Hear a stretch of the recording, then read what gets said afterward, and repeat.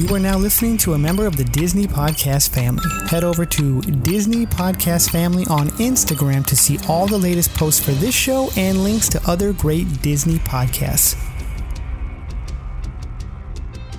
You're listening to The Mando Show, a podcast and review of Disney Plus's The Mandalorian and all things Star Wars. This week we take a look at The Mandalorian Season 3, Chapter 19, The Convert.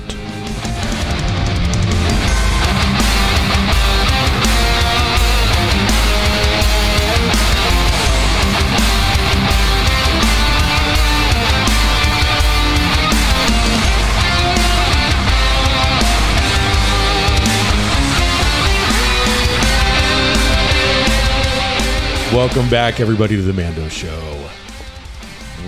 I don't even know where to start with this episode this time. But lots of mixed emotions for me. I don't know what you guys are at. We're going to find out in a minute. But Chapter 19 of Season 3 of The Mandalorian. And it was a long one. The longest one to date so far for this season, which is only the third one. So, I mean, I guess that doesn't say much. Anyway, intros to the left of me. Udi Alvarado, Star Wars fan and podcaster. And across the table from me. Joe, an apologetic Star Wars fan, fellow podcaster, and hi. Hi. Hello. Yeah. Nice jacket, Joe. Oh, thank you. It's a Tron jacket. Yeah. For anybody who's But you, 40th anniversary and you get the whole look of it?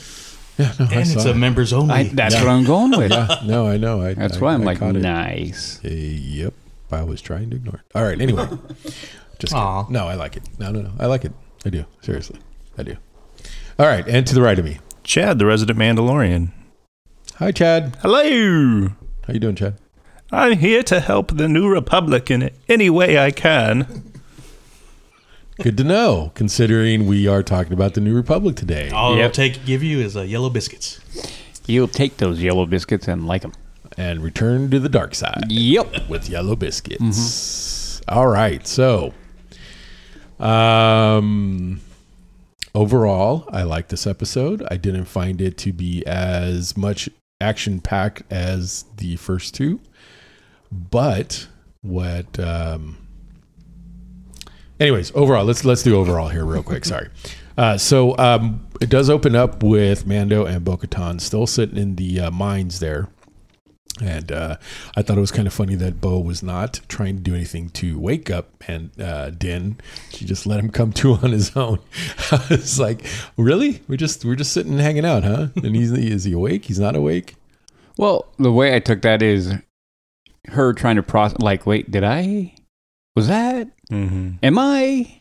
What the? That's the whole thing. I got that. Just that her whole body language is just staring at the water is like, wow. Mm-hmm. And I agree with you. That's what I think was happening too. Mm-hmm. But it was still funny. Oh yeah, to me to see that that's what was going on.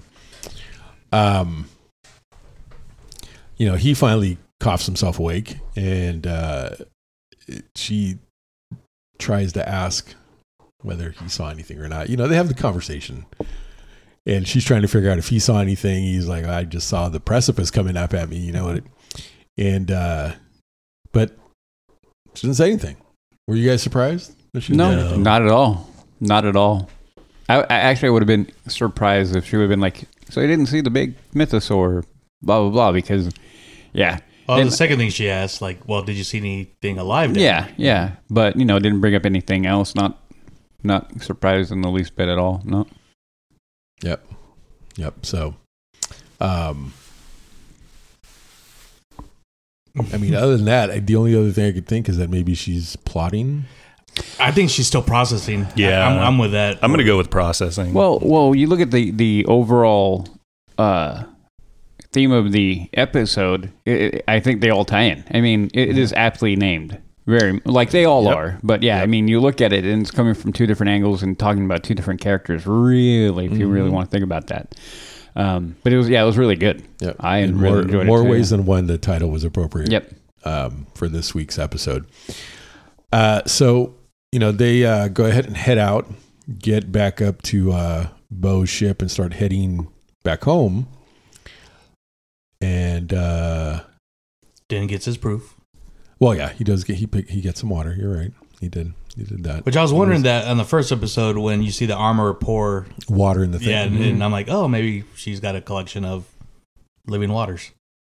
But or maybe she goes down there and knows that it's okay to go down there. I don't know. No, I'm going to go with no. Yeah. I think it's going to be a relic. All that which she has.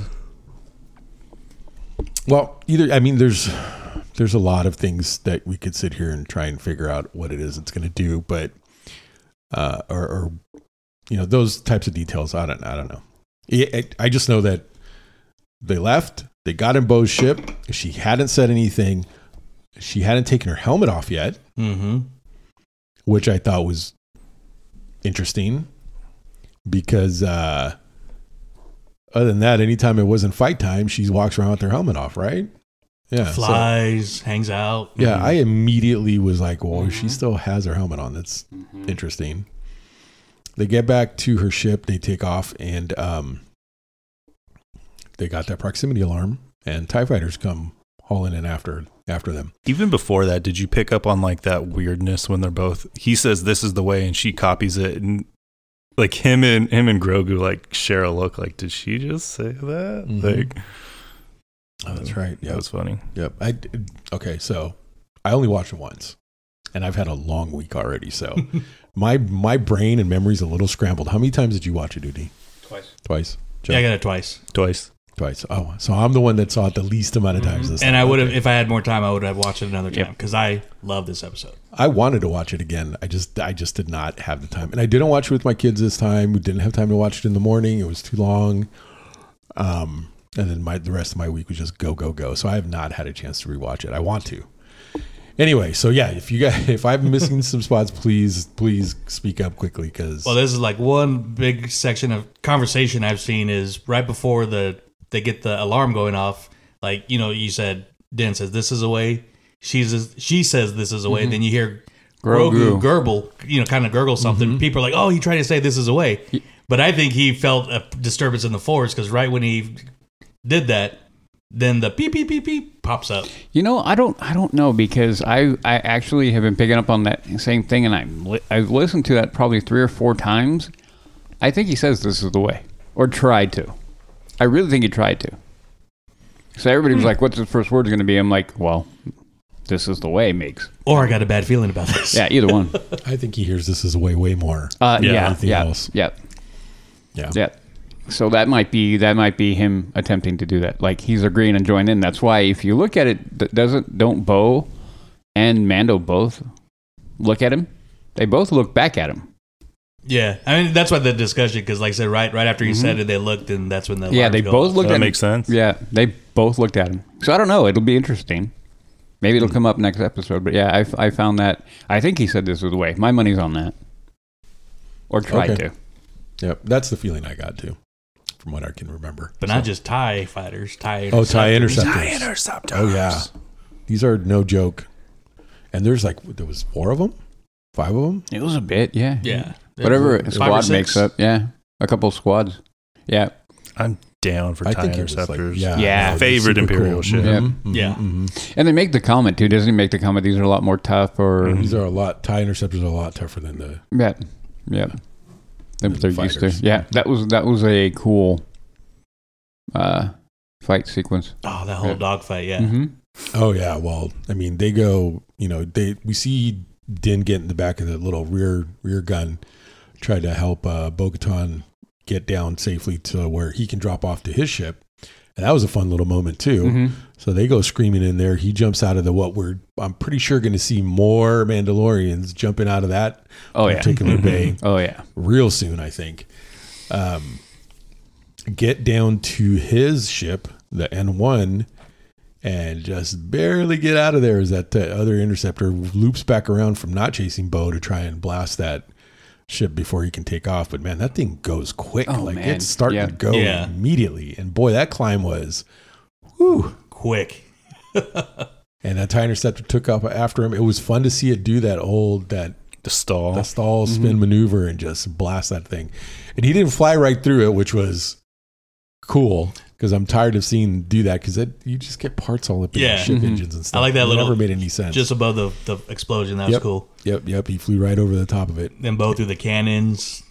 Like, I grew up here. Yeah, it's been a while. Oh yeah. That was some really cool flying. And Yep. watching that ship, like the wing go into the water, dip into that, like bounce off of one, like just scrape by on one edge of the canyon. That was a really cool scene to see that going through. She actually managed one of the to get one of the TIE fighters or one of the TIE interceptors to smash into the wall. Yeah, couldn't keep up. Those are super maneuverable. So the fact that she managed to do that was pretty impressive.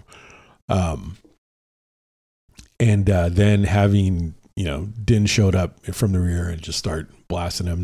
They work and maneuver their way to get rid of the rest of them and start heading back to her home. And this sucked so bad. Oh yeah, I felt bad. I just thought, so bad. I'm so glad she's alone. That droid is the only one that got it. I know, right? Yeah, because those stinking TIE bombers, man, 3 of them showed up. And it didn't level the place, but it looked pretty messed up. This whole, and it's the opening. Sorry to spoil that for everybody. This happens before the intro to The Mandalorian. This whole dogfight, which is amazing. But like the whole thing from the interceptors finding them to distracting them to the bombers to the second wave. It's too smart. And she even says that this is too much for an Imperial warlord. It's too smart, too choreographed for anyone for it to not be. What does that make you think? You know who. Oh, yeah. I didn't want to think about that. Oh, I didn't even think about that at all. Yep. Because my first thought when they jump to hyperspace, which is where it ends, and the TIE interceptors fly off, you're just like, where did they come from? Mm-hmm. Yep. That was my thought. Like, they're dropping out of nowhere. Like, why? Yeah. Why? Uh-huh. Yeah, I don't want to think about. I'm like, no, that's too easy of a who it could be. But when you watch it, especially multiple times, it's like everything's placed perfectly. It's perfectly coordinated and successful outside of their escape. Yep. So I agree. Yeah. No, I completely agree. And I'm like, oh boy. I don't know. Was the escape even actual escape? If we're talking about if you want to think about it, yeah, it's not an escape. That was part of that. Was plan. he was allowed to let go? Go to. Yep. Man, if we're going to talk about the T-Man, Grand Admiral Thrawn. Oh, I was going to say, I pity the fool. I didn't say Mr. T. Oh, my bad. I said the T-Man. All right. Anyway, but you know what? I hadn't thought about that. I didn't think about that at all. I did wonder who it could be that has got this much pull to throw all these TIE fighters and TIE interceptors and TIE bombers and all this stuff to go after them. Mm-hmm. There was another one that crossed my mind initially, and that was Moff Gideon. Mm-hmm. Well, yeah, and I wouldn't blame you considering where we go with the other part of the next main part of the episode. Yeah, right. And at this point in time, I don't remember if that was my thought before watching the entire episode or at the end of the episode. Because after, and the dogfight and everything was awesome. Again, when we go into these scenes, I'm not going to try and narrate what happened. I mean, it's action to be watched, and you should absolutely watch it and watch it several times. I want to watch it again.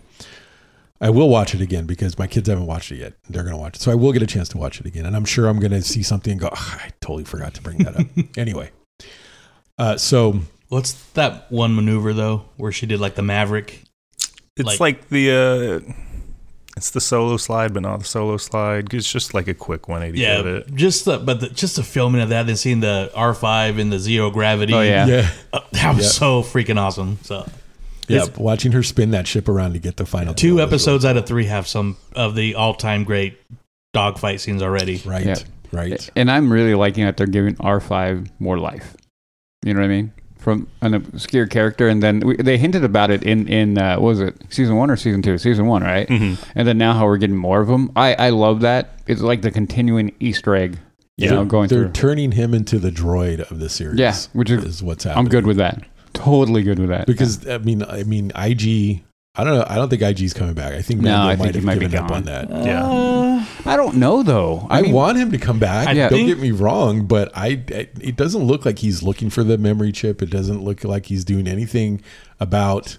I'm not going to say anything, but there has been reports of him coming back and how, and I'm just going to leave it at that.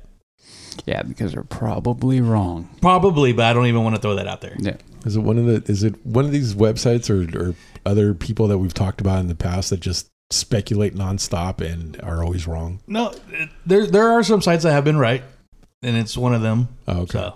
Okay. Or else, I wouldn't have mentioned it. But a lot of sites take off these. But Sure. But I think he's coming back, in one way or the other. Yep. I mean, I would like him back, but in nanny mode, because that made the character better. Like a Stone Cold Killer, kind of boring, really. Mm-hmm. But the nanny droid made him interesting. Yeah, and more likable, and the whole thing. Like it added a new dimension to the whole. He even had doctor jokes for Din when he was. Then if you add that and you pair him up with how R5 is, that'll be great. I think that'll be a good pairing, because you're going to have him being the nanny droid and everything, and you have them together. That would be pretty funny. The new R2C3PO. Well, okay, because it would make me feel like what they did in Rebels with Chopper and the other droid. Remember? I can't remember the name of the droid. It was a Death Star droid. Yeah. Oh, right. It'll come back to me. Yeah, Steven Stanton. That's all I can say. Yeah, there were two like so opposing droids A5. that. Yeah, was that what it was? Maybe it was. But he came. That droid showed up later in the series. Oh, I know. But my point is, like, I wouldn't mind that, like, having that like R2 and C3PO were the epitome of like Laurel and Hardy, the opposite. So anytime you get two droids that can actually do that and they do it well, it was great. I love that. So if they do that with IG and R5, I'm all for it. It'll be fun. Man, that just occurred to me just now. That would be great. That would be fun to watch. I'd like that. I would like that too. Wow. And maybe IG will teach him to be a little bit more brave. Like, well, let's get the little scared astromech. He's got a bad motivator.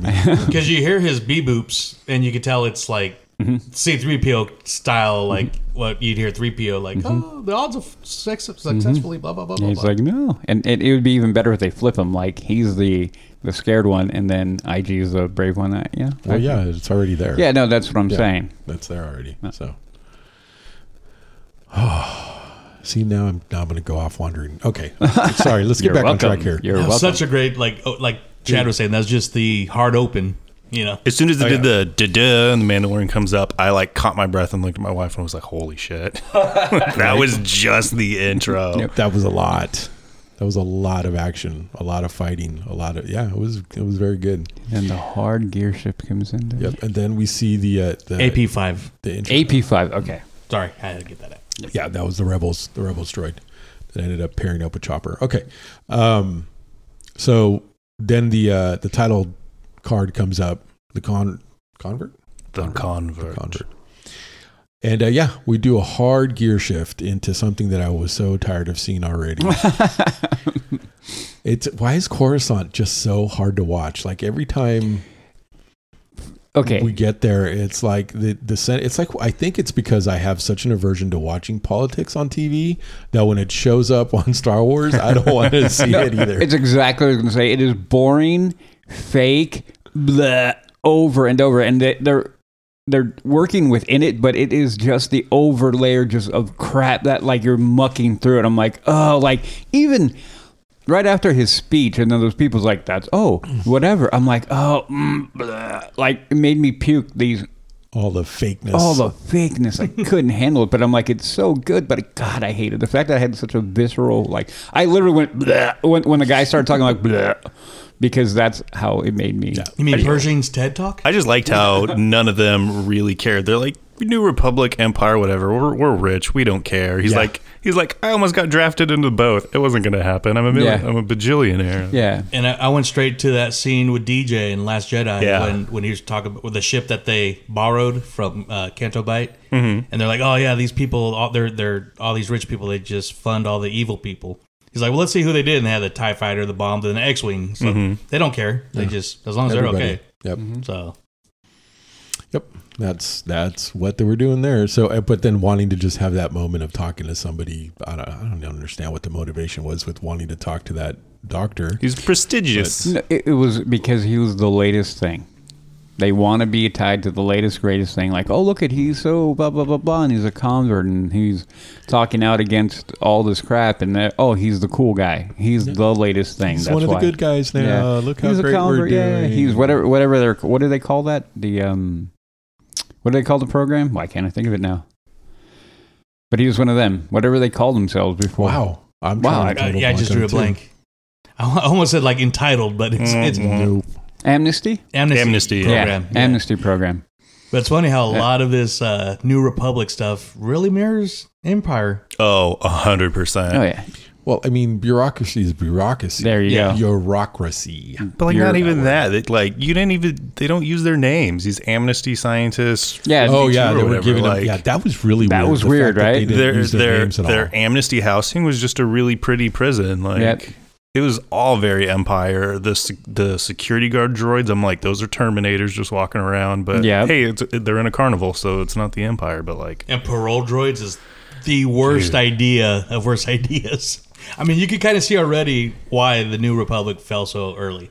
And I mean, I know that was done perfect. I don't really want to open a can of worms, but I noticed one really particular difference between the New Republic and the Empire. And I mentioned it to my wife, and she was like, "You're doing too much." But I was like, I can't help but notice that I'm going to blank on her name right now. The female Imperial officer. I can't remember her name either. The they them Imperial officer, because in the Empire it was very, you're a male, you're a female, you dress like a male or a female. But in the New Republic, cuts her hair, dresses very gender neutral. So I kind of picked up on that with I was like, oh, New Republic's more like short hair. She had short hair when she first showed up, Yep. and she was wearing the gray uniform that they all wear. So I think I saw very much more black and white for Casey. Empire. You're doing too much. Okay. She just didn't have the hat on. yeah. I think that's all. That's what it was. You know, when she popped on the screen, I went, "Wait a minute!" Oh yeah, of course. All the bells and all the warning flags. When he was surprised that she got off Gideon's ship, I was too. Wasn't she shot in the back? Pretty sure she was dead. I was a little surprised to see her come back. Remember, actually, I don't think she was there at all. No, she was. She was. Mm-hmm. Did she get shot? I don't remember. I'm pretty sure like Now I'm gonna have to go back and Casca look. Reeves or Bo, it just comes up and like point blanks her. Could be. I mean, they did like when they took over the bridge, they shot everybody. right. Now I'm gonna have to go look. Gosh darn it. Anyways, wow, we're getting way ahead of ourselves. Yeah. Well, I mean, I guess not too far way ahead of ourselves. No. But the thing, okay, so the thing is, clearly they're showing life on Coruscant. They're showing how Dr. Pershing is now joined the Republic. He's not on with the, Empire, and he's still but he is talking about his background in cloning and all that kind of stuff. So clearly the things that he was doing is being known. He's broadcasting it. He's letting them know that that's what his specialty is. That's why he wanted to do it. He still thinks it's a viable thing that can be used to help the Republic, the New Republic. For parts, like Hart, his mom had a... Right. Yeah. And the officer is Elijah Kane. Yeah, there you go. So, he puts all that stuff out there. So, he's not being secretive about what he used to do. No. Right. And then he's, and we get to see some of the way Coruscant is, and we get some things explained about Coruscant as we're watching this story progress between him and the quote unquote communications officer that used to be on Moff Gideon's ship. And there's some talking. So there's some background stuff being laid down. There's some information being put out about how Coruscant is the type of planet that it is, where it's almost all city. None of the original ground can be seen except for the peak of the highest mountain, which was kind of funny. I mean, that was cool. a funny little scene. And they're sitting there eating things that are glowing, which was really weird, like glowing ice cream. We'll see that Galaxy's Edge. Some glowing ice cream. Oh, it's easy to be done. Oh, okay, cool. You've been talking to the merch people, Jeff? If you have, let me know. We'll talk about it off air. I know you signed an NDA. It's fine. Anyway, but just, watching what life is like on Coruscant, it did remind me of when the prequels came out and we first saw Coruscant, and the backlash of everything looking so new and shiny that a lot of people had back then. But we get to, really see it in spades here, like super neon lights, super clean. And of course, he's on the upper crust of Coruscant. He's not down in the lower, seedier part of the planet. The opera house is still busy. Yeah, there's just he's still out in the air, basically. So, seeing all that stuff was cool and interesting, and the information they were putting out about Coruscant, I mean, that's all interesting stuff, fact-wise. But watching him interact with, what was it? Kane. Yeah. And the subtle pushing that she kept doing about his training or what he wants to do, whether he's happy doing it or not, and just at first really subtle, and then dropping it, and then as the scenes progressed, you get the feeling that days are going by, that she's earning his trust. That's weird. He talks about at the very beginning, was talking about how they were on a table with everyone who used to be an Imperial officer or soldier or whatever. They were talking about, is there anything that you missed? Like just little things, just the weird little things, not like being in an evil empire, but like, did you miss, the seat warmers or whatever, whatever it was. Yeah. The first guy said he missed the glow of hyperspace. Right. Yeah. So talking about that kind of stuff. So, and then with Pershing saying that he missed the yellow biscuits, the travel biscuits, which everyone was like, I can't believe you, but then she brings him some. Yeah. Okay. So she starts getting and it's a weird mixture of, is she trying to date him or is she just trying to earn his trust? I mean, because there was a little bit of some weird mixed messages in the hanging out part, which I think all plays into the end of what ended up happening. And watching it play out in this one episode, this spy game thing that ended up being, to me, was more interesting, and is how it should have been done. I'm going to say it should have been done for Andor. We had something interesting that played itself out in one episode. It didn't even take up the whole episode. No. It wasn't one thing that happened in 4 episodes and finally played out. You know what I mean? Like, I feel if Andor would have done that, it would have been a lot more interesting for me. So I know you guys know because I blew up your phones after I first watched it, but I loved this episode for the suspenseful spy game aspect of this middle portion of the episode. On the second rewatch, it lost a little bit of the luster now because you kind of know what's happening. But as I was watching it live, from the second he walked out of like that Senate hall and gets into the taxi with the droid, and it turns around and you just see the emotionless head, like, I felt traumatized. Like, he's gonna die. It's gonna spill like a dart. Like from that moment on, every time Pershing was on the screen, I was like, how does he die? Like, what's going to come and get him? Where's he going to get attacked from? And I feel like he's kind of looking out at the world suspicious of it like that too.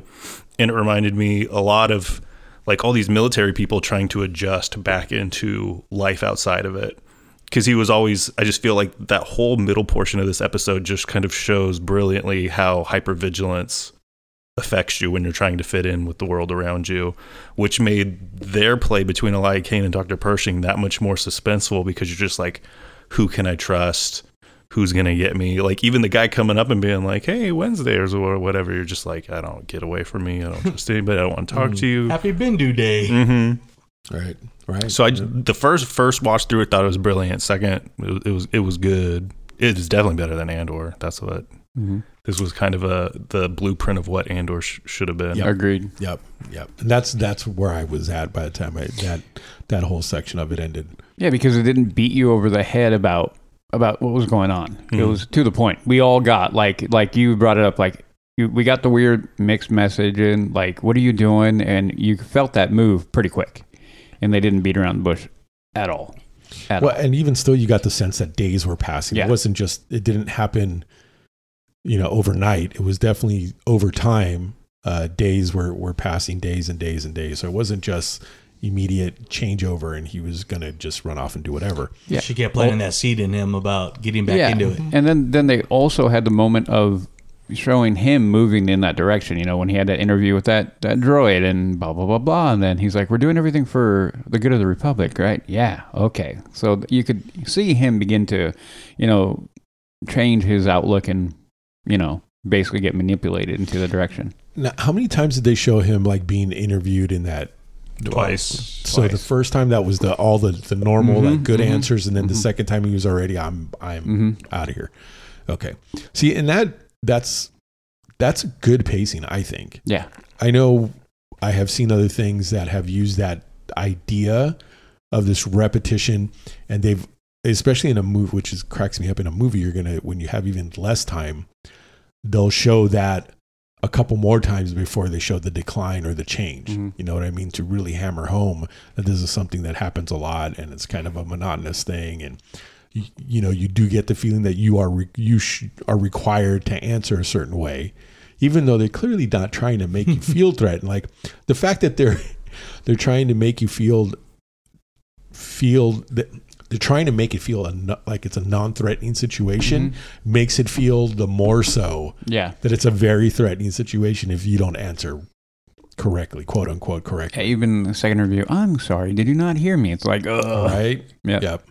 So, which if that would have been a real person, they'd be like, this guy's up to something. You know? No, maybe not. Who knows? They might have not reacted that way at all, but it's that canned response that makes you feel like it's a yes/no answer. And if it's a yes/no answer and there's no gray between, it's a much more perilous situation to be in than dealing with somebody who you can actually explain to, like feel like you can explain to them, or they can read human emotion better. I'm sure I don't know if their droids do that as well or not, just the fact that they're droids and they're whatever. But yeah, that having a droid do that kind of interviewing feels like it's a much more yes/no, black and white, much more perilous situation. No grays in between. At least it gives that feeling. Yep. So watching him finally decide that, and he's not even planning on doing anything major. He just wants to get a little science kit to start practicing start doing the thing that he was doing before, which he wasn't doing it out of malice or anything other than the fact that it was his passion for life. And he talked about that at the very beginning. That's what his speech was about, just to inform us as viewers of where his motivation is. His motivation was never to do anything for Moff or for the Empire or anything like that. He had a completely different motivation, and that's still where his motivation was at. And he was hoping that he could be helpful to the New Republic. So knowing all that, and then that's where the trick came, where Kane had to convince him that it was okay to break the rules because you're trying to do something good. So that's the part that was the sticky part. But she did get him to do it. He decided to do it. He was getting too bored. He was seeing things being destroyed that could be used for the benefit of people. And seeing all that combined with her subtle pushing, which became less and less subtle, he finally decided to go ahead and going to try. Right? So what was his job again? Pretty much just going through files and deleting? Yeah, there were. I got the sense that he was inventorying, cataloging, then like they're going to get rid of that. Right. Oh yeah, that's what I thought too. Also picked up on some good dialogue during that scene when he's talking about like, oh, we're decommissioning all this lab work, and the guy's like, yeah, like just get rid of it. And he's like, well, it's good stuff. He's like, it's Imperial stuff. Just get rid of it. We're already behind as it is, and we still have the Republic fleet to decommission. Yeah. Yep. Idiots. Yep. Yeah. No. Yeah, I caught that too. And there were so much in the frame of mind of not wanting to be at war anymore that they were getting rid of their own fleet. Everything. It's crazy. It's craziness. Anyway.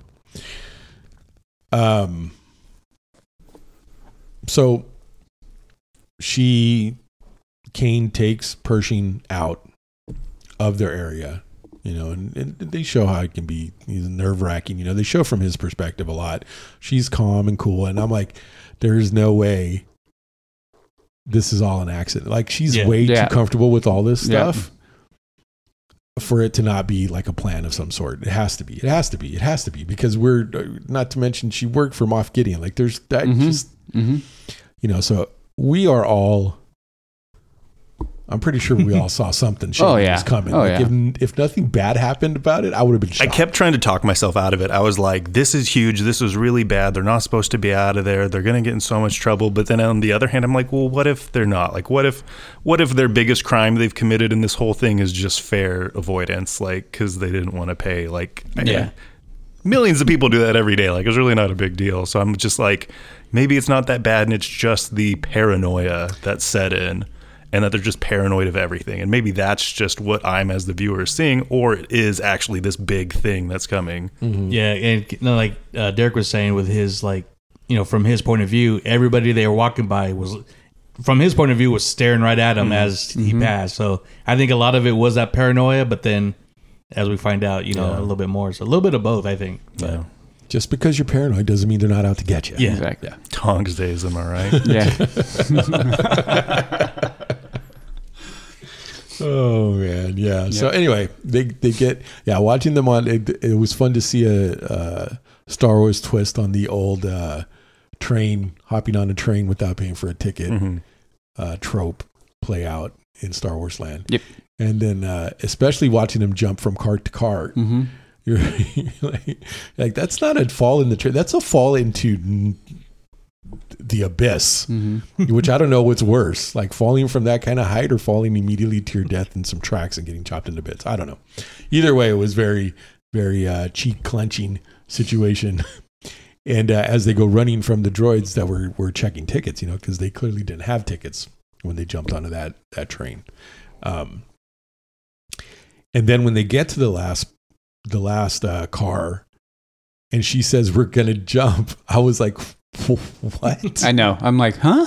How does that? This is still going real fast. I'm like, this is jumping. Are they about to jump the the shark? Like, I was like, she's just going to push him up. Right? She does the old jump on 3 and sends him, and she's just standing there. Yeah. Right? Why? I don't understand why. Well, whatever. She knew where those pads were. Yeah. Well, clearly, yeah, because when they go jumping off, she says, "On my count." And it still didn't look like they were slowing down any. I was like, what? No way they jump off this train and not get hurt. Yeah. And until they jump off to the side onto the pads and go rolling off. I was going to say, like, how key some of the subtle dialogue was, like how she keeps earning his trust over and over. Mm-hmm. And because he was so nervous about being a discommissioned, basically like a junkyard. Yeah. And she's like, "Oh my God, have you done this before?" "Yeah." "Where do you think I got the biscuits?" Yeah. Right. "Okay, trust again." So just these little subtle, these biscuits keep coming to play because when they first came out, she's like, "Oh, I don't like them. I like the red ones." All right. Then it comes to play later on at the end, slightly, but. Yep. So, then they go walking, and they show the place where they're doing the decommissioning of the ships here. Of the Star Destroyers, and it's dark. There's nobody around, and he's like, he's like, "Are there no guards or whatever?" And she's like, "No, they don't even guard the place. It's all getting junked. Nobody cares." So they just go walking into the place. They just open up the doors, go inside, go walking around, get to one of the many science rooms, I guess, that they have on a Star Destroyer. I didn't think they were heavy into science stuff, but. And he's now he's super excited. He found the thing that he wants. He starts talking about his childhood and how he was always wanted to be in this kind of thing. And and I thought it was funny that apparently everything you need to be able to start researching cloning again can fit in a suitcase. Mm-hmm. It wasn't even a very big one. No. It was like one of the medium-sized suitcases. I was like, seriously? Really? Okay. Well, he kept on saying, "I don't need much. I don't need much. I don't need much." Yeah, I know, but I didn't even see him like pick up a laptop. Like I didn't see anything that seemed that was super interesting or necessary. You're going too far into it. Apparently, okay. I don't know. It was that they were losing me on that point. Yeah. So yeah. So anyway. So then they go. Then something, there's some noises happening outside. All of a sudden, somebody's around. Nobody's supposed to be around. They go running. They go running outside, and just as they get all the way across back out to not quite leaving the yard yet. Ship comes in, is basically like a police helicopter. It comes around and cops all over the place. Hands up, ba-da-da-da-da, and then the moment of betrayal happens. Well, they only called his number. Yep. Yep. She picks up the suitcase and they haul him off. Right? Yeah. So and now we're looking at it like what? She's an undercover cop for the New Republic now? Like what is happening? She's a bubble. No, but she is. But okay, well. She's trying to see. I think they hired her to see, find the Imperials that would. I know. Hold on. I got my theories. So just real quick. So and Pershing ends up on a table, and he's hooked up to this machine, and he starts saying, "This is a mind flayer. What are you doing?" And you're gonna erase my mind. Yeah, you're gonna destroy. And the technician who's Mon Calamari. Didn't. Yeah, I know. It's a trap. Oh my God. It's a trap. The fact that he told her. And he stopped and gave him a look. I'm like, oh my God. No, this was creepy because it's a mind flare. No, it's just going to settle your mind. You're going to have nice dreams. I've had the procedure and found it quite relaxing myself. Right. Yep. All that stuff. But he kept insisting it's a mind flare. And he was like, no, we're not the Empire. We don't do it like that. This is going to, and as weird as it was, that is exactly what they were doing. They were using it at a mild setting to help him, be okay and accept that he's going to be in the New Republic now. He's not part of the Empire. But then you see Kane in the control room standing there. And then that dread comes in again. You're like, wait, what's going on there? They congratulate her. Thank you for helping us. That you get the feeling that she was working as an undercover person to help find anybody who's having a hard time accepting being part of the New Republic and rat him out, not rejecting the Empire. So that is the role that she snaked herself into. Yeah. And so they start the procedure, and sure enough, he seems like he's doing okay. He's like, smiling. He's all right. It is set mild, but also you see the dial, and you see so much more that dial can go, and they've only upped it a little bit. And I'm like, oh, yeah, that's not good. Just seeing that part of it to me. You're the good guys. Why do you even have a dial that goes that high when it's a mind flare? Exactly. That's exactly what I was thinking. I was like, that's not okay. You shouldn't even be able to kick it up that high. So she tells the technician, I want to stay. He's my friend. I mean, you get it, So he leaves, and I'm like, oh, here it comes. And she turns it up. Yep. All the way. Yep. And then she pulls out a yellow biscuit and eats it. Yep. Yeah, just watching. Bye, Pershing. It was nice knowing you. So we're going to take a pause here to discuss this entire situation. Any theories or thoughts or whatever it is about it. There was, and before we get into it, there was a brief mention, if you hear in the background, while she is reconnecting with Dr. Pershing at the initial onset at the park bench thing, that talk about they were on Moff Gideon's ship, and if you hear in the background, the other guys that are there are like, didn't he escape? Or no, that's a blah, blah, blah. Like, there's some talk about it, of whether is he in captivity? Is he not? Is he under arrest, or is he not under arrest? Like apparently nobody knows really what is going on with Moff Gideon, whatever the rumors are. The rumors are he escaped. I got that. Yeah. So now we see her scrambling Pershing's brains for good. Yep. What are the motivations? So to me, I took it like, oh, she's still Empire. She wiggled her way out of, or put herself in that position, and then needed to get rid of any proof or anything about what they were doing with Grogu and all that to eliminate everything, to get it done over with. So she is still Empire, whether working for Gideon or Thrawn or whoever, it doesn't even matter. That's how I took him, like, oh, yep, She's a rat, and was there specifically to get him, and got him. Done. That was her job. And the fact that she was calmly eating the yellow biscuit was the tell right there for me. Like, nope. Her plan from the beginning was to do that, and now she's eating her yellow biscuit as a reward. Bingo. Mission accomplished. Mm-hmm. Anybody else have anything? Just piggybacking on that, like, Chad could correct me if I'm wrong, but like, there's very few that was in with Palpatine's cloning. Like, it wasn't like, hey, we're doing this giant cloning. It was very, very limited amount of people involved in that.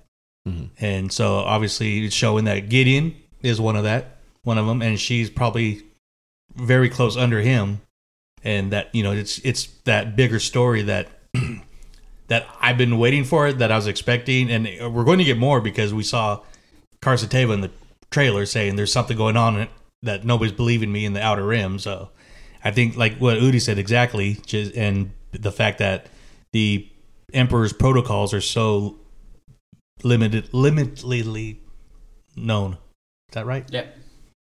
Well, you can also go back into the episode in season 2 with Karga. Well, yeah, with Grief and Kara, and they go into that base, and they're like, what is going on over here? And so those hints have been getting dropped throughout, and I think this is just another part of that. Yeah, because they were shooting up the control panel when they came in. And it's just eliminating, like, well, we don't need Pershing no more, so let's just eliminate them. Yep, loose end, gone. I've had quite a few people say that she wiped his memory because he cloned Snoke. No. Nah. Nope. I just want to know if she was just going to wipe his memory, wouldn't it have just been as equally valuable to just kill him at any of the bajillion opportunities she had to, and she would have gotten away with it and not get caught, because she put herself in a position where if she actually did something that she's going to get in trouble for, she's going to get caught. So then another part of me is thinking, well, is she going to get in trouble for what she did? You know, I feel like all that stuff was done for a purpose, and it's not for nothing. I agree with you. Killing him would be easy, but I think that would raise questions, and people would want to know why. Not that his brain getting scrambled isn't going to raise some questions, but it can also be, it's a lot easier to let it go, considering that, well, I mean, he's still alive.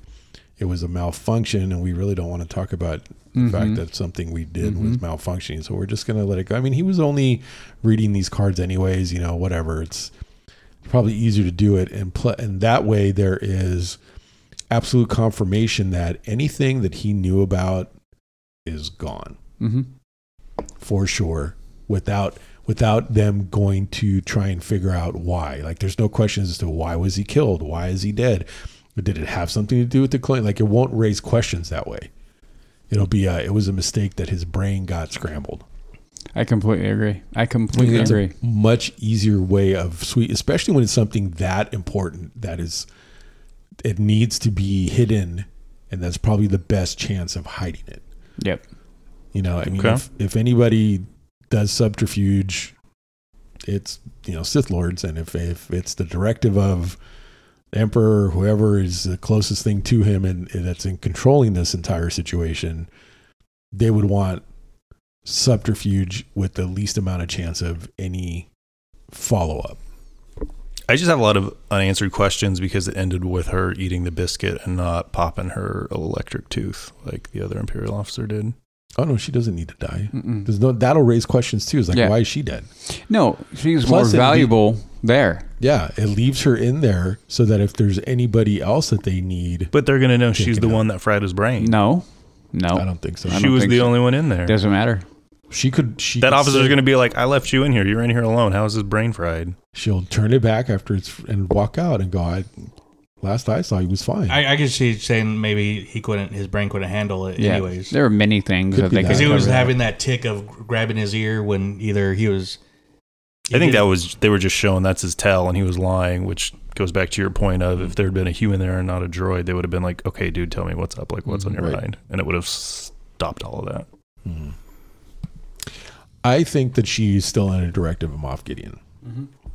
I think he did escape. He's was told you need to go in there and make sure that anything he knows about our project, the things that he was working on, nobody can know about it. We'd rather start from scratch than chance that information falling into the wrong hands. Yeah, because one thing we know from Gideon, and we got it more in the first season than the second season, but how he's always 2 steps ahead. Mm-hmm. And so when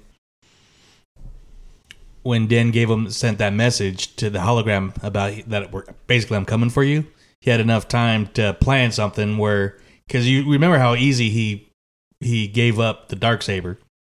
And so I think he was planning, well, if this goes this way, if this doesn't happen, if somehow they get past the Dark Troopers, if I get caught, all right, this is how we're going to build for the escape. So I still think he's 2 steps ahead, and he is free. Yep. And she's a big part of it. So I won't go that far, because in that episode he tried to grab the blaster to kill himself. I won't go that far, but I will say that he's smart enough to figure that out, and he's smart enough to escape and get all that done. So yeah. Well, maybe he didn't want to be in a mind flare. Well, he wasn't planning for Luke Skywalker. Yeah, that's a tough plan in that situation. Yeah, Jedi come rolling up like, what up? Right. Mm-hmm. So you don't plan for that one. Yeah. And if you do, you're playing on a whole other level. Mm-hmm. So. But anyway, so I think we're going to see Moff Gideon again. He's not the only Grand Admiral Thrawn type character that's been in the Empire, I don't think. You think about it. You think about him and Thrawn. Mm-hmm. It's a pretty big duo. Well, that and the fact that they're very much about information. Mm-hmm. They're always thinking, the whole planning ahead thing, like all that stuff is all that same kind of thing. Those are really, when it comes down to it, are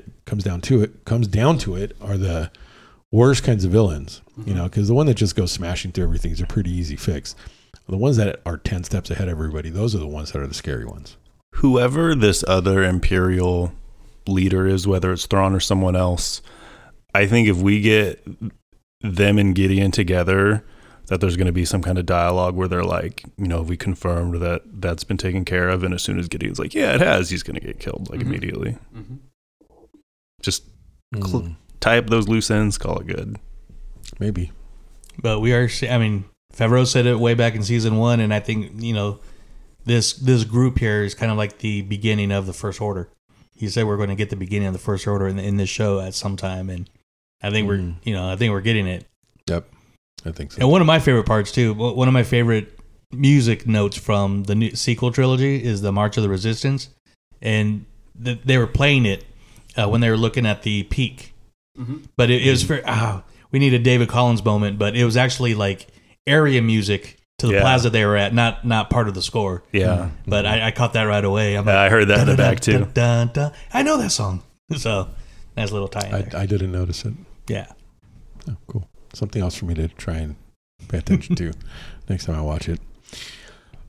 So anyways, I think other than that, that's where we leave Pershing. I'm going to be surprised if we see him at all. If we do, he'll be in a vegetative state, I imagine. But who knows? We've been proven wrong several times before. Very often. So I'm okay with that. Yeah, no, me too. Because it's always been in a better way. Oh, yeah. I'm all for it. All right. So at this point in time, they now cut to Bo and Din still in hyperspace. Now, I don't know if this was done because they're trying to show that there was this amount of time passed in hyperspace, which I don't think that's what they were trying to do. I think it was maybe just a pacing issue. I think it was a meantime while they were the first 2 episodes are going on. This other stuff was happening. Meanwhile, on Coruscant, several weeks earlier. Mm-hmm. Right. Okay. Yeah, that's kind of what I was thinking too. But especially if people are tying strings on Coruscant and they're tying strings, I think by the Bo's castle end of the Pershing arc, that's probably real time to where Mando is, and everything before that is kind of just catching us up. Mm-hmm. Yeah, I agree. Yeah, I think so too. Okay, so he is taking Bo to the planet where he so gallantly swooped in and blasted that turdigator. Is that what we decided on calling it at the end? Yep. Was a turdigator. And explained to her that this is where the covert was. This is where he needed to go and let them know that he had redeemed himself. And who do we see sitting up at the opening of the cave? Oh, Paz. Mr. Vizsla, sitting there stoically, just watching as they land. And he throws something. It's kind of like one of those people, like they're in an alleyway and, takes a bite of an apple and it's just like the apple core, but he's got a bucket on, so that's obviously not that. But yeah. And, they land and Bo-Katan's helmet's still on. Well, he told her, you might not want to take your helmet off. Oh, right. Yeah, he did mention that things would go a lot easier. I don't think she was. So she was just like, okay. But I think she wasn't going to. Yeah. She knew what was up. Yeah. Well, the other thing, too, is that I don't know if we're getting better at reading emotions or maybe we're projecting them onto people who have the helmets on, but she seemed to be very contemplative this whole time. This entire episode, I was totally reminded of how amazing the first season was with the acting and the way they were able to portray emotion through the helmet. Both with Bo-Katan and Din in this episode, I felt like I was back in that beginning and just enjoying how good they were at getting all of that through a faceless character. Yeah. Right. Well, no, I think we have now gotten accustomed to it. I think that there's a level of both. Like, we know with the writing and the story arc that we're probably going in that direction, and then the acting is definitely, like, for me, it's always like, okay, they're proving it. Yeah, completely. Like, from the word go, like I said, when, on the shore, it was all like her mind, I could feel her mind just going. And I think every scene she was in, I think she's still playing out. She's still wheels turning. And then going into the end of the episode now, I mean, it's all right there. Yeah. It's all right there. Yeah, I think part of the fact was that she wasn't getting in anybody's face and was very much like, I felt like she went into recon mode. Feeling the room. Yeah. So, Paz comes out and tells Din, you're an apostate, get out of here. What are you doing here? And he just tells him, I've come to prove that I have bathed in the waters. I've come to prove it. And, Bo's like, I witnessed it. And they're like, well, we'll see. So they go inside. Who are you, Night Owl? Yeah, I like that. Yep. I like that. Yep. That was interesting. I wonder why I decided to call it. I think he knows. It's the helmet design. It's the Night Owl. Knew who she was. He's got it. That's what I thought too. I was like, don't you know who Bo-Katan is? He would have been like a teenager when like Vizsla clan versus Christ Clan. I was like, how do you not know who Bo-Katan is? I think he knew. I think he was just being a dick. Is what that was all about. Fair. That was all that had to do with it. He was just like, I'm not going to give you your props. I know who you are, but I'm not going to act like I know who you are. Kind of like when you say, who's this clown? You're implying that A, they're a clown, and B, they're not worth knowing. So it's like, who are you, Night Owl? Like, exactly. That's a good way to put it. Exactly. Nice. Yep.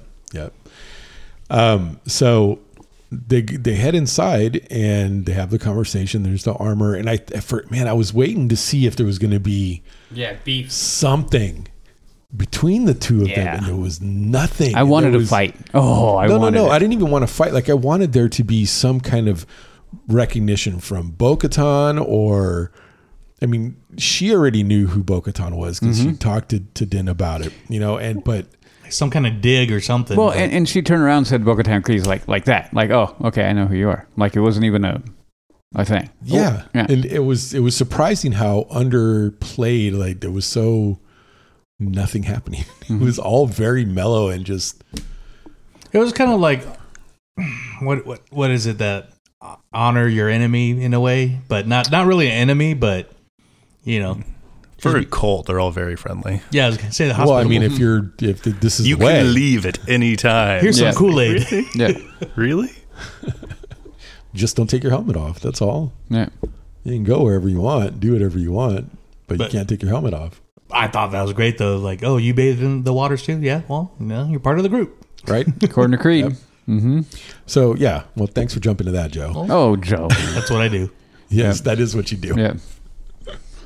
So anyway, Din offers the proof up, the flask, a little flask of water that he took.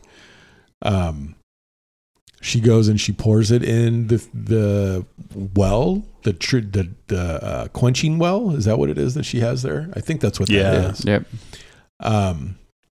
Pours it in there, and you see a little light reaction that happens when she pours it in, and she's like, "These are the living waters.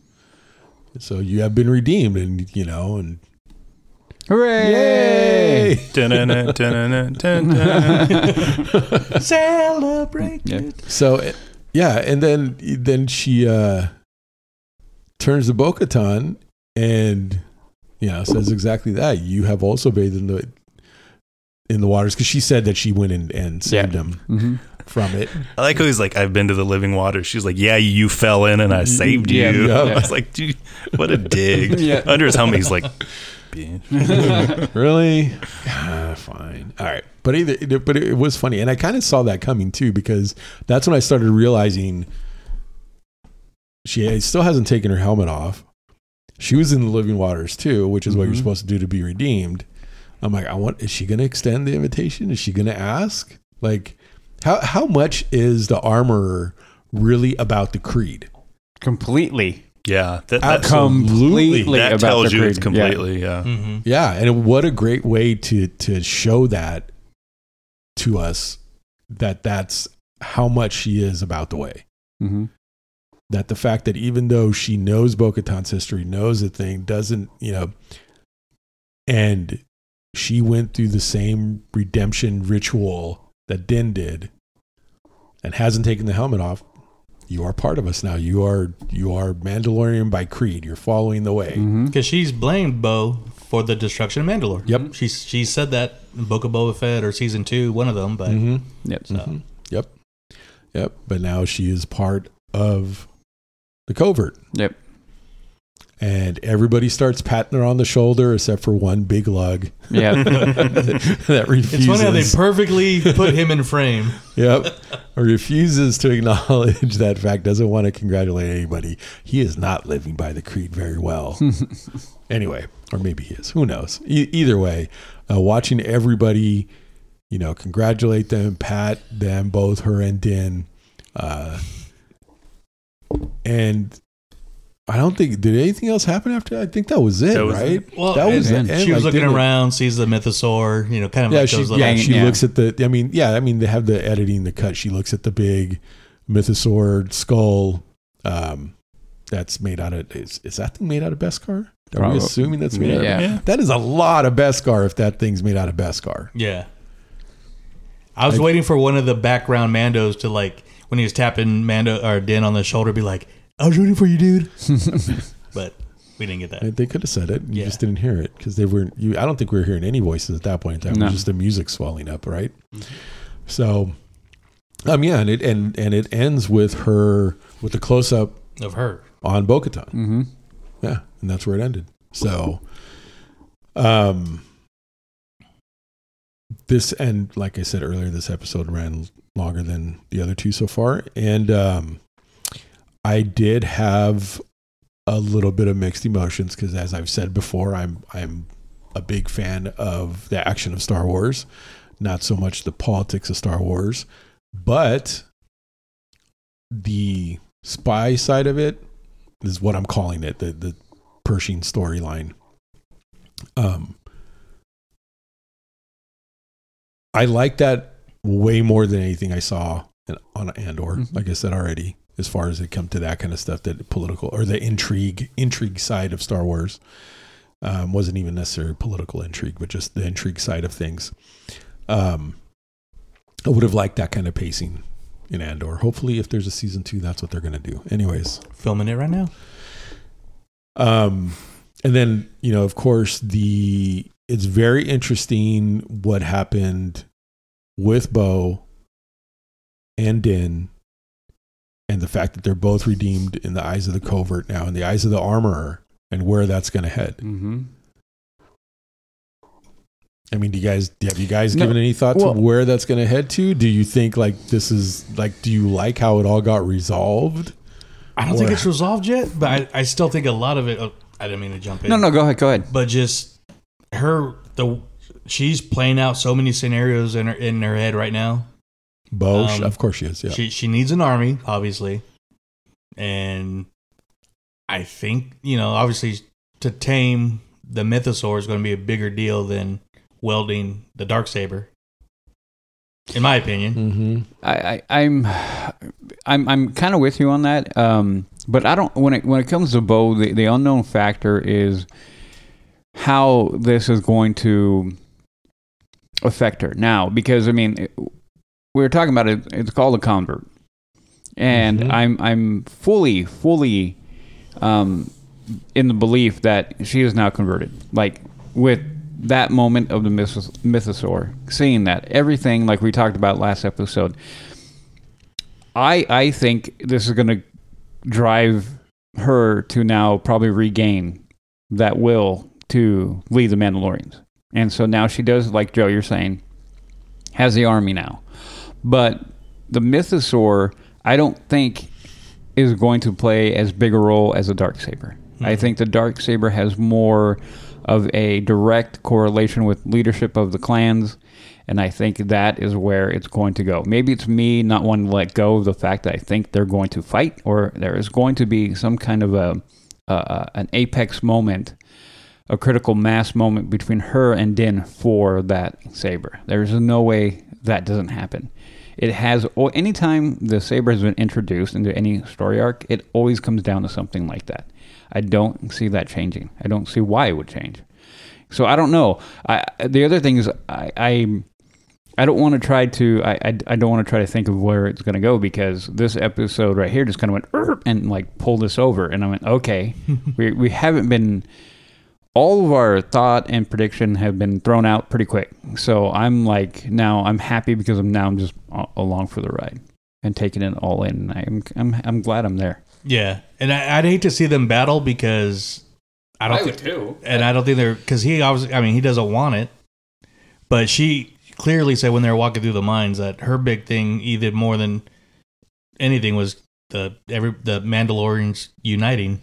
Mm-hmm. She's tired of fighting her own people.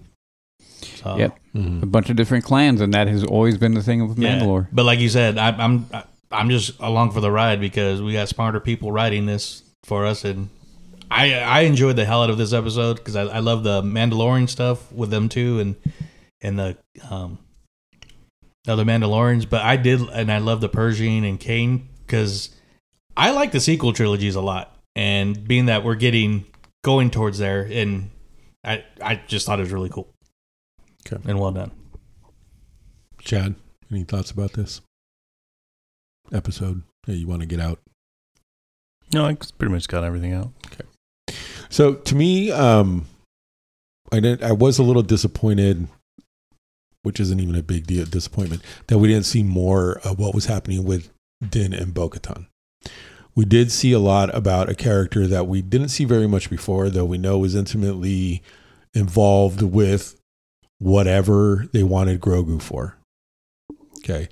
And seeing the end of that character, at least from what we can tell, and what they are strongly hinting at, even though there's no body, but there's going to be no brain apparently left. The fact that there is enough pull and manipulation from some dark, shadowy, be it Moff Gideon or somebody else, is, I think, going to lead to is the beginning of another part of the storyline of this series, and we're going to see that play to some degree, and of course, that is probably going to end up being the finale for the season. But it definitely lets us know that Moff Gideon or whoever he was allied with or working for, if he was working for somebody else or whatever, aren't done. And they are for sure still very capable of reaching out and getting things done, either making things disappear or making things happen. Making things happen with all the TIE fighters and interceptors that showed up to get Bo-Katan. Clearly they have resources. And then if they don't have the resources to just outright try and blow somebody up, they have the people that have the skills to go in and do it quietly and manipulatively and be able to walk away from doing their bidding too. So it's going to be interesting to see who that is. I don't know if I want it to be Moff Gideon or not, because we've already had the big reveal of Moff Gideon being the big scary Imperial guy. I kind of feel like there should be somebody else, like to have him step out of the shadows again, like, haha, it's me again. I don't know. I don't know how I feel about that. As much as I like that character, as much as I like Giancarlo Esposito as an actor, he's amazing and would love to see him again. I don't know if that's what I want for the story, but we'll see. We'll see what happens. I'm sure it'll be to see him wanting revenge or something though. So, I think that's a pretty base. I think he's above something base like that. He's not. Maybe he'll do it as a cherry on top, but for sure he's going to have other things that he's working on. It reminds me of the Night of 1,000 Tears all over again. Yeah, all that. Because I want to see Thrawn, but I don't. I want that to be saved for Ahsoka. But to see him revealed, sometime, I think would be cool. And like I said, my prediction for this season is that we get Thrawn before Ahsoka in Mando. Yeah, it's a possibility. He might be the big bad reveal for this season. Yeah, there's always Palpatine, another Palpatine clone. I could see him keeping Gideon around just because of his intimate knowledge of Mandalore, because obviously Thrawn has a bone to pick with Bo or something to do with the Mandalorians. And for those that don't know Thrawn's character, he's big on understanding his opponent culturally, just literally everything there is about them, so that he can use that against them. Mm-hmm. So that would be a good reason to keep Gideon around, because Gideon is the former ISB who knew he's the Imperial knowledge base for Mandalorians. Yeah. I got a couple Ask Chads. Ooh. We haven't had these in a while. I've been wanting to post one. Hold on a second. Oh, wait. So we're going to have the story go, and we have the beginning of that, and then clearly there's going to be, or at least I imagine, what's going to be between Bo and how the covert and all that interacts. And you're right, the Darksaber's still sitting there in the open, and seeing how that plays out between them, and is she going to get it back? Din still cannot wield that thing. They helped remind us last episode that he can't wield it. And then they showed someone who really can wield it. And Bo-Katan really can wield that Darksaber. So seeing where that thing ends up, I would like to see it happen this season. Maybe we'll see it next episode. Instead of every time we keep thinking, hey, maybe the end of the season we'll see this, then it happens in the next episode. Maybe it's going to happen in the next episode. And she'll actually have her hands on it.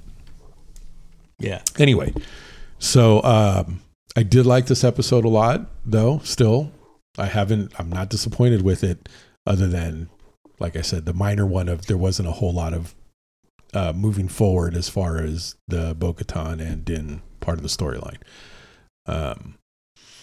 And much happier seeing this pacing for intrigue in Star Wars than we saw in Andor. So, other than that, you looking up the lineup for next episode? It's fire. Okay, we have to be getting Thrawn in the next episode because it's written by Dave Filoni and Jon Favreau, directed by Carl Weathers. So Chad's looking something up, and he just got a really big smile on his face. So, okay, Chad, tell us what you were looking up. Hit us with the info. I mean, is it any coincidence, like I just said, that Dave Filoni has a writing credit on the very next episode following this one? Maybe. I don't know. Maybe. I don't know. Maybe. I don't know. So who else? So what were you looking now to see who is doing what? Who wrote and directed? So for Chapter 20 is directed by Carl Weathers, who had the last Imperial episode for season 2, and then written by Jon Favreau and Dave Filoni.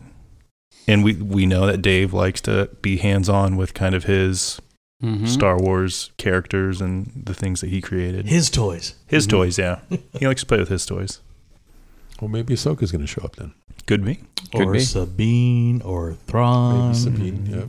Or AP5. We talked about him earlier. Because we know they have no problem overlapping from Book of Boba Fett. We basically got an episode of The Mandalorian in the Book of Boba Fett, so I don't see why they would... We got 2. Yeah. Really? I don't see why they wouldn't do that for Ahsoka by setting it up in The Mandalorian. Right. Yeah. Okay. Yeah. Cool. All right. So with that, we're going to move on to the social stuff.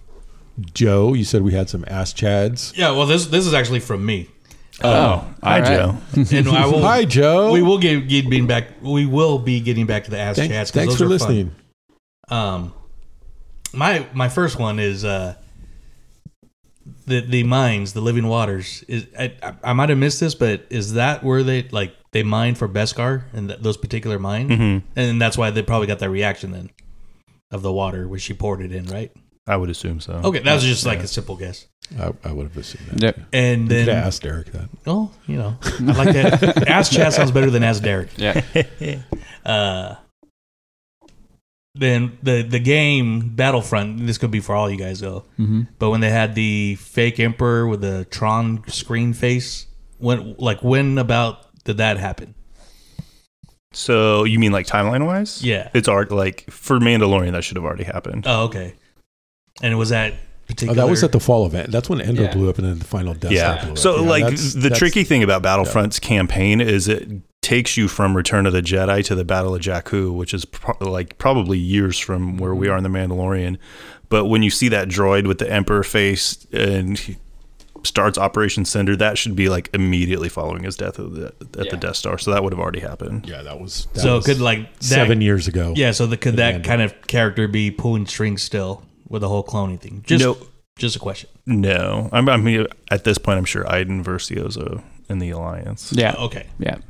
I never got around to playing the game. That's why I was asking. Yeah. Just seeing with the options of big bads we have. A droid with the Emperor's face. It looked pretty cool. No, I know. The cosplay of it is insane. Oh, I bet that would look. It really looks cool. super good. They do have masks that you can project the different things on there. So the way they did it is it's a wax mask of Palpatine, and then like the plastic over it is the shield, and then there's lights that run up the side that illuminate the face and kind of make it look like a hologram. It's really cool. Oh. Interesting. I need to see that one.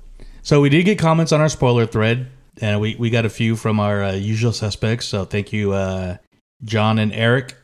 So I'll go with John's first. This episode felt a lot like Andor, but that isn't a bad thing for me. I wonder what excuse me. I wonder what the comms officer's ultimate plan is. So I think That was it. Yep. yeah.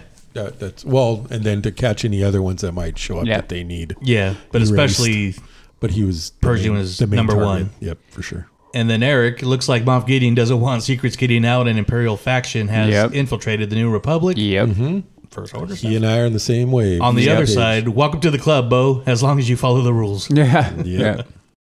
So, yeah, 2 great comments, and keep them coming. This post comes instantly after the episode's premiered, so. Cool. Very well, cool. thanks, guys. Thank Thanks you. for commenting. Appreciate it, as always. And I got a special shout out from a friend today. My friend Sandy down in LA actually was at the mall with her mom and ran into Katie Sackhoff, and she was cool enough to take pictures with them. Oh, cool. Very cool. nice. Where are the pics? On Facebook. I'll show them in a little bit. It Okay. does nothing for an audio podcast right now. Well, you could put it. Well, I guess you'd have to ask if you could put it on the Mando one. Yeah, I still got post Chad's at the Lucasfilm. Oh, that's right. But- the Lucasfilm trip last week. Yeah, but I thought that was cool that That is super that cool. she just ran into her. Yeah. Very cool. Wow. So that's like 2 degrees of separation. Now? Yeah, pretty much. Of Katie Sackhoff? Nice. At least is for you. Wait, who's your friend? A friend of mine. Yeah. Okay. So Very cool. That's 2 1 and degree. 3. 1 degree of separation.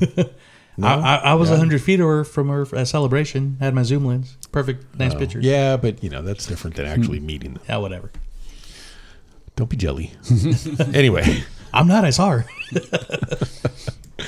Okay. All right. Well, man, I guess we're going to find out how Bo-Katan lives in the covert now, since her home did get blown up. Yep. We're going to see what happens. I'm looking forward to that. Or who knows, they might just jet off into some other random thing. We will. But I hope find they out. don't. I do think. I wonder if they just immediately pack up and go straight to Mandalore. It's like, wait, it's not cursed? What are we doing here? Let's go. Right? Yeah. Mm-hmm. Right? That's dang. I didn't even think about that. That would be cool if that's what That would they be decide very to do. cool. Mandalorians arriving back in Mandalore. Like immediately. Like, let's just go. I could see that not being something she'd want to do right away. The armor, yeah. No, Bo. Oh, I think the armor would be like, I don't know if it's Yeah. safe for us to leave. True. Good point. Yeah. Maybe we'll get a Toro Calican origin episode to throw everything off. Oh yeah, perfect. Sorry, I had to do it. We haven't mentioned him this season yet. Filler. Why do you always do that to me, dude? Every time I forget about that guy, you got to bring him up again. My name is Toro Calican. Ugh. All right. Yes, I still feel that same way about him. Oh my God. Okay. All right. Well, if you guys have any comments, questions, or disagreements on any of our points of view, let us know. Other than that, we'll see you next week. We are going to sit down and talk about Bad Batch. We're just not sure when. We're all very busy lives at the moment, so it's a little hard for us to get together and sit and chat. So, but it's getting better. I'll say that. Yes, the two past episodes have been pretty good, and I think they're lining up some storylines that probably should have happened at the end of last season instead of now. But I guess better late than never. I don't know. We'll see. We will sit down and talk about Bad Batch fairly soon. Crossing my fingers that we're going to do it. So, other than that, we'll be talking about episode 20 next week. Directed by Carl Weathers, written by Favreau and Filoni. Yeah, that should be. Was there a title? No. Escape? Squeeze out? You said I've something seen a rumor. What did you hear? What's the rumor? That the title's The Foundling. All right. We all know what that means. Insert Okay. crickets here. And with that, Leave you hanging.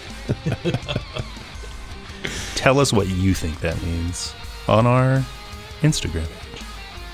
Yes. yeah, do that. All right. So, with this ever-growing covert, we want to remind you, this is the way. This is the way.